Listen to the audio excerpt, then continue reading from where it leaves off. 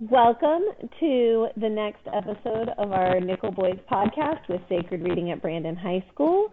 I am Mrs. Huff, your media specialist, and with me today is Sylvia Ellison, the writing coach and podcasting partner to my dear friend Nicole Huff. So last time I talked to Mr. Thompson, and we were through chapter 6, and we saw the White House, and Elwood got hurt. He received a beating. But in these 3 chapters, we just read 7, 8, and 9. This time it was just a beating. Elwood and Turner together found out that with the boxing match, if Griff didn't take a dive, that they were going to kill him. And then at the end of chapter 9, we see that they talk about when the forensic examiner dug up Griff many years later, and the fact that they were the school wondered why there was never an alarm or dogs sent out when Griff supposedly ran away. Mm-hmm. So now things are there's not just violence now, it really is life. Yeah, Nicole, and I want to give a shout out to Mr. Thompson. I have been enjoying his insight to this text, and so I just think with knowing somebody who knew the situation, I know this is a fictitious book, but there's so much reality in here, and it's so shocking and sad what happened to all these young boys. And so I'm excited to talk with you today about what you just said and the power of Colson Whitehead's writing. In fact, I might even go look at The Underground Railroad as my next book to read, because I just am so pleased by how this man writes. The Underground Railroad won him the Nobel Prize for Literature. And we do have it in physical copy in the library, but that doesn't help us right now. Exactly. Well, in the fall, then, maybe when we get back. You mentioned that it's fiction. Oh, yeah. But based on reality. And he kind of clarifies that a bit for us in the acknowledgments at the end. He says, "This book is fiction and the characters are my own, but it was inspired by the story of the Dozier School for Boys in Marianna, Florida."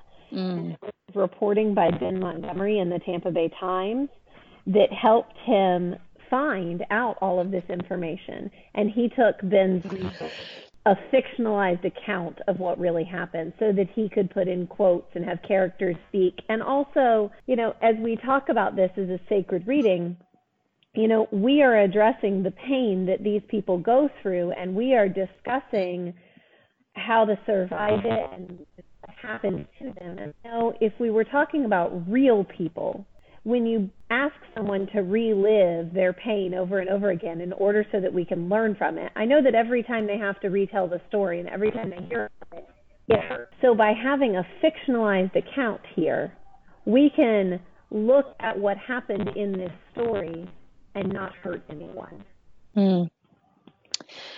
Right, but I think I'm looking through that acknowledgement piece, and I think it's interesting that but when he writes this, there are several books already about it, and yet it's not public knowledge. I mean, we live in the Tampa area, and I don't even remember that article that came out. I know that we've had something similar to this in regards to a local high school who found a grave under their land lab.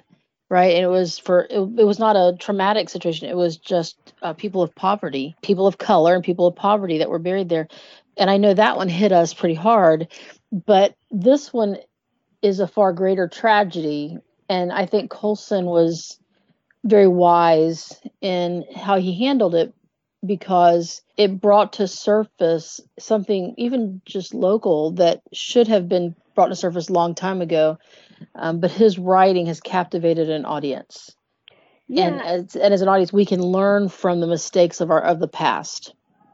I wonder as well if we are also a bit of victims of the moment and the next tragedy kind of thing, because it says that Colson Whitehead first learned about the Dozier School in 2014. So it's been 6 years since the author learned about it, wrote this book, got this book published. And I wonder if that's why all of us in the Tampa Bay area do not have what happened at the Dozier School current in our minds, because so much else in the world has happened since then. Right. Well, I'm excited to talk about this book today. And what kind of sacred reading practice are we using? Today we're going to use Lectio Divina, which again has 4 steps. We will look at literally what's going on in the text, in the quote that we read. Allegorically, how is it like something in another text, movie, or the world? Personally, how can we relate to it ourselves? And then based on our conversation, we look at a call to action or what we might want to do from that. Very So nice. the quote is in chapter 9. It's on page 105. It's in the long paragraph. In Tampa, Turner saw the guys sit in at the Woolworths. He had to work, but they were out protesting. And it happened. They opened the counter. Turner didn't have the money to eat there either way. You could change the law, but you can't change people and how they treat each other. Nickel was racist as hell, up like the Klan on weekends. But the way Turner saw it, wickedness went deeper than skin color. It was Spencer. It was Spencer and it was Griff, and it was all the parents who let their children wind up here. It was people. Mm. Well, I think it was interesting. When I was reading that quote, it's really near the end. It's at this point, I believe, Elwood has described the difference between, or has decided Griff as a bully, right? Yeah. And then I think either, is it earlier or later, he describes the champion before him, that he was equally as tough, but he was nice to people. And so that contrast of character makes you really want to not like Griff, right? Yeah. And Spencer is the guy you kind of want to like, because he's the one who's getting... No, Spencer is the warden, and who was the one who picks him up and takes him to the White House. Spencer's the warden with the keys. Oh, okay. You're right. The name, there's so many characters now that it's hard to keep up with who's taking him where. But he sets up this predicament that you don't want to like Griff. And then you find out that Griff is their hope. And then you find out that Griff has been told that even though he will win, he is to throw the fight. Right. Right. And then and so at that point he kind of lays off Griff in the narrative, because you never really know how Griff feels about it. There's a suggestion that Griff doesn't realize what's going on and doesn't understand completely. And even in the end, there's that understanding, like he didn't understand. But there's also that idea that because I've already set him up as a bully, how can I throw a fight? There's that ego there, right? And so I think it's interesting how he sets us up there, right? And I also think that this is interesting because at this point, Elwood is already doing the community service job, right? So he's out and about seeing a lot more illegalities that they're doing. They're selling school products and they're selling food, but it's not the food from the white boys' side. It's from the colored boys' side. So that's why they don't have school supplies on Elwood's room, because they're making money off of it. And what they're getting donated, they're selling it out. And so I think it's really interesting, this dichotomy that's being presented. Elwood, you see, is a very wise, young man. He's very thoughtful, who got caught up in a bad situation, who got sent somewhere he does not belong. And he's the outsider. Yes, definitely the outsider. And he's trying to look in on things. And I think at this point, it's almost like he is writing as though he's there, not writing as though he's looking back. Right. So he doesn't he doesn't know what all's going on. It's just in the moment thinking. It's just in the moment. And so I like it when it says here, Turner didn't have the money to eat there either way. So it was almost like these protesters were there trying to fight for the rights of Black young men and women and women of color and men of color. And at the end, it didn't matter if we did it or not, because I may have had the right to eat there, but if I don't have the money, what good is the right? Right. You can change the law, but you can't change people and how they treat each other. So Turner, it didn't affect him either way when they opened the counter at Woolworths. But at the same time, he also says, it's not just the law.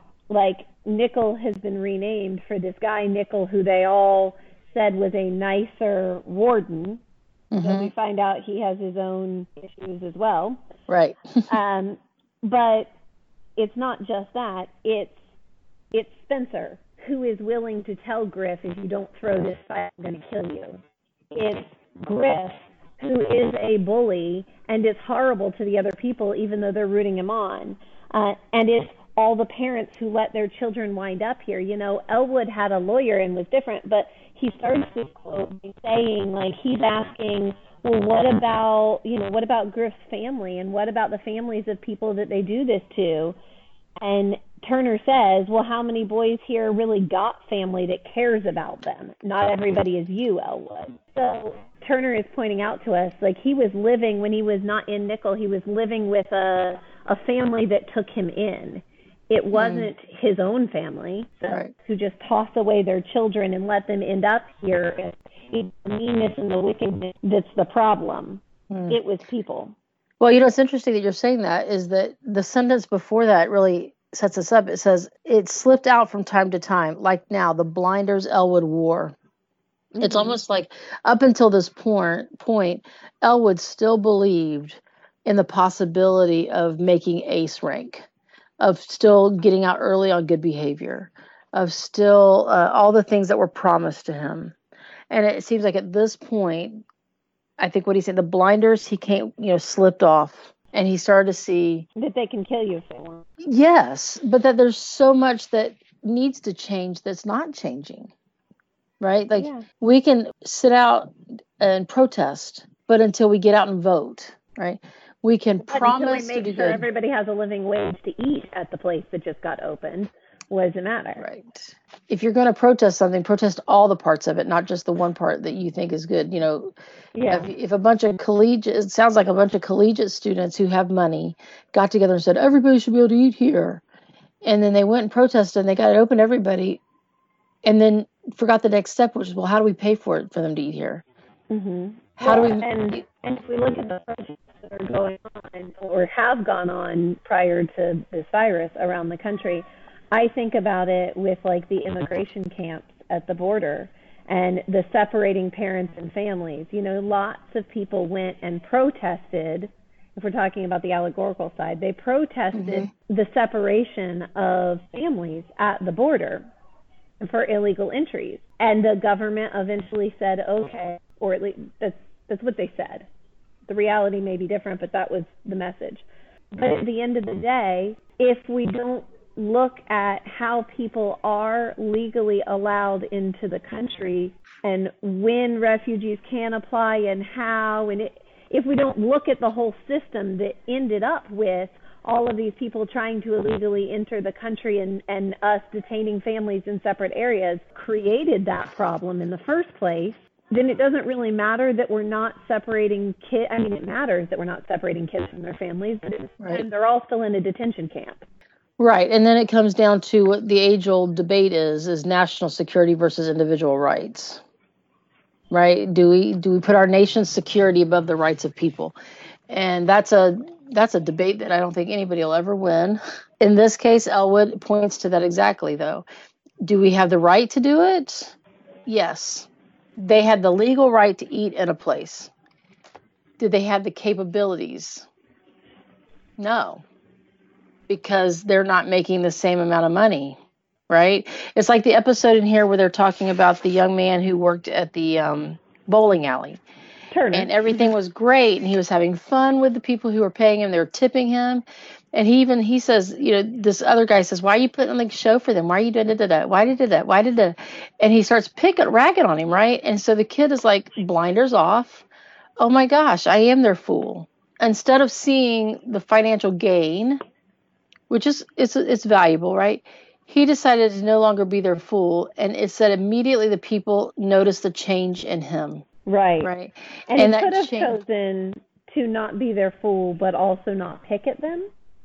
Correct. And maybe he would have saved his job and not wound up in Nickel. But if we're talking about the ugliness that is in all people, when he realized that he had been their fool, he tried to get back.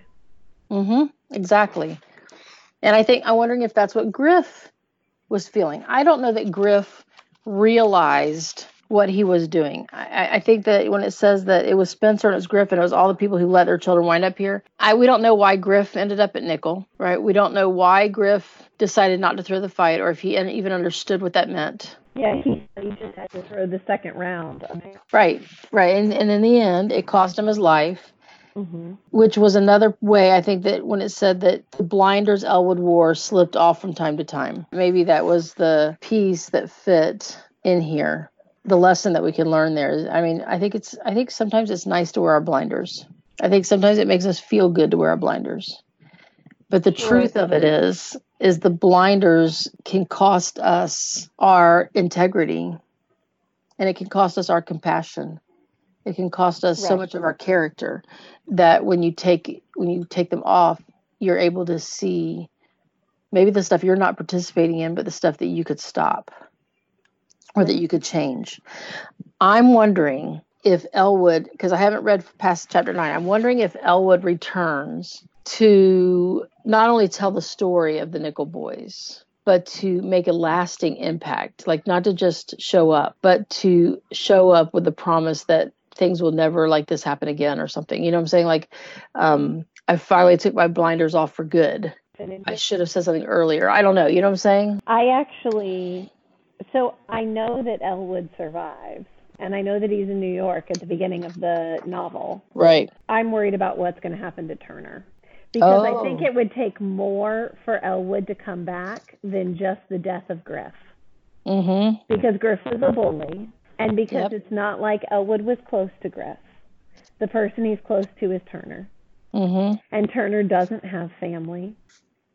And Turner has been to Nickel twice now, and admits that, he doesn't have somebody looking out for him. He's seen the meanness in the world, and he's seen the meanness in himself. And he ended up back at Nickel. Mm-hmm.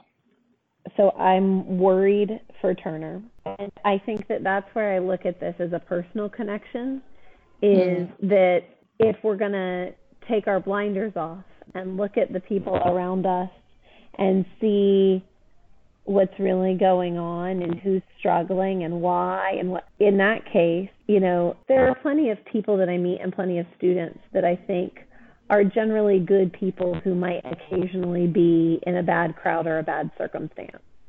We have students who end up in fights, some of whom cause fights, because they get in this spot, and there's something in all of us that gets really angry and doesn't know how to back down. But see that that's how fights erupt.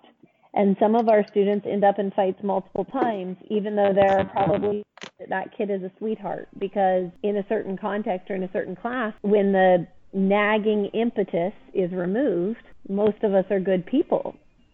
So personally, I want to look at some of our students who struggle, and some of our students who struggle not just academically, but struggle with society, struggle with social issues, struggle with being happy people, struggle with being angry, that kind of thing. I know some students who struggle with being angry because some of them choose to ask teachers, hey, can I go to the library for a few minutes so that I can calm down? So I know we have some of those students, and I think I see a little bit of Turner in them, and I want to reach out. I think that we see that too with our students who are in foster homes or that are homeless right now, because they don't have necessarily the resources to do everything they want to do or they should do. Instead, they react that way. Like they don't have the social emotional toolkit even, right? Right. Turner proved that whenever he went off on the people in the bowling alley, that he took the brick to their car, but that he didn't have another option on how to respond. I think that goes to prove also what was going on at Nickel with the obvious racism, right? The white students were being educated. They had all their school supplies. They had the good food. And all of the stuff that should have gone to the colored side or the black students was being sold off, was being given away, was being exchanged. And then even when quote unquote given the opportunity, Elwood was socially outcasted because he wanted, were you trying to be an uppity one, using the N word there, and trying to make him stand out above others. And so I see that in our students, is that those students who are trying to do more, they're trying to not sound educated, but trying to learn and not get involved in the scraps around campus. I think that those are the ones who we're seeing are turning up, like the Elwoods and the Turners, right? And they're the ones who are They don't know where to turn or where to go back to. They don't know how to handle some of the pressures that others are pushing upon them. I think a lot of our students know how to pick fights and know how to push people into fights, but they don't know how to stop fights. They don't know how to avoid fights. They don't have the tools to learn how to negotiate space. So then I think I'm called to two different things. Mm. I think I'm called to do more than just listen when students are upset. I'm good at listening. But I think maybe, especially in this time when we're all stressed out and put on edge and worried for what's going on, and I perhaps want to put out some tools that I use, a podcast on meditation, some strategies for calming down, ways to deal with people who are aggressive towards you, maybe with humor, some of those sorts of tools that I've learned over the years that have helped keep me able to be at an even keel. But then also, Turner's telling us that it's people and it's everyone. So I also think I'm called to myself and my reactions and what I say. And when I get irritated with someone, when I get up about something, I need to look at what's causing that. And I need to see if I'm irritated because somebody didn't act the way I expected them to. And if that's the case, is it because that person made a bad choice, or is it also because of other circumstances, that person doesn't have caring people around them to help, that person doesn't have, I think I need to look at the whole picture around a person and a situation in order to make sure that I am not reacting badly and placing blame on somebody when I don't need to be so upset, when it will show meanness in me or a lack of something. I was thinking as you were saying that, some of the things I think we need to arm ourselves with when we're dealing with our students or helping them in the call to action that you were talking about, is I think we need to learn how to validate their feelings, not validate their actions, but validate their feelings as the first step to helping them overcome the anger or the anxiety that they're under. I was listening to a webinar last night on the book Anxiety by Christine Ravisi Weinstein. Forward was written by Connie Hamilton. And they were talking about that anxiety is the silent illness. And I think, this is not about anxiety. I think that Turner dealt with anger, but I think one of the tools that could help a student like Turner is to validate his feelings. Instead of saying maybe, so what, it's not hurting you. Maybe we say, you're really worried about what they're saying, aren't you? Right? And call that feeling out to play. Name it to tame it, right? And maybe that's a strategy that we can also use with our students, because I think in a lot of cases, as teachers, we are very rational and we think in a rational mindset. And so our answers are always, get over it, or this too shall pass, my favorite. But I think in turn, maybe our call to action is to take students, listen to them, recognize the signs in their body language, and then at least validate their feelings. Especially when there is sort of meanness and wickedness occasionally that has happened to them, racism that has happened to them, that therefore caused a much shorter fuse here or a different reaction than what we would have wanted. Correct. I mean, I'm guilty of one saying, listen, they're just trying to get at you, which is trying to make it, which reality probably makes them feel less than human, makes them feel like they're going crazy or something. When instead I need to be saying, like, what do you need from me? What can I do for you? I'm here for you. Let's think about what we can do in the next 15 minutes to help the situation or to help you feel better. Yeah. Even starting with, instead of it's going to be okay, start with, can you describe how you're feeling? And I think at first the kids are going to look at us like, you got to be crazy, lady. I'm angry, right? Well, good. Okay, I just want to make sure you're angry and not frustrated or not, irritated. There's a lot of there's a lot of nuances in our feelings. So which one were you feeling? Were you worried or frustrated, or were you irritated and angry? And I think that's where I think we can start. Nicole, I am looking so forward to finishing this book, and I think that there's going to be a lot more lessons to be learned, a lot more call to actions to have. I think we've just reached one of the peaks with finding out that Griff is, not only was he missing, as they thought at the time, but he was actually dead, and then how he died. I mean, they give us some hints to that with the autopsy report there. But I'm anxious to see who else they find. And like you, Nicole, now that you mentioned it, I think I'm going to be afraid for Turner too. And I think I'd just like to end today with actually a Martin Luther King quote that is inscribed on the memorial in D.C. for him. As we talk about meeting students where they are and asking how we can help, and not trying to tell them what they should feel, but rather meeting them where they are and being that listening ear. I see that in kindness and meeting some of the evil and wicked things that are in all of us in society. He said, darkness cannot drive out darkness, only light can do that. Hate cannot drive out hate, only love can do that. So I think that in general, we should all strive to add more love and more light, and let's see the darkness and see the negativity in this world and try to shine some love on it. I love that. Thank you for talking with me about this today, and I'm excited to read the rest of it with you. Thank you. Have a great day, everybody.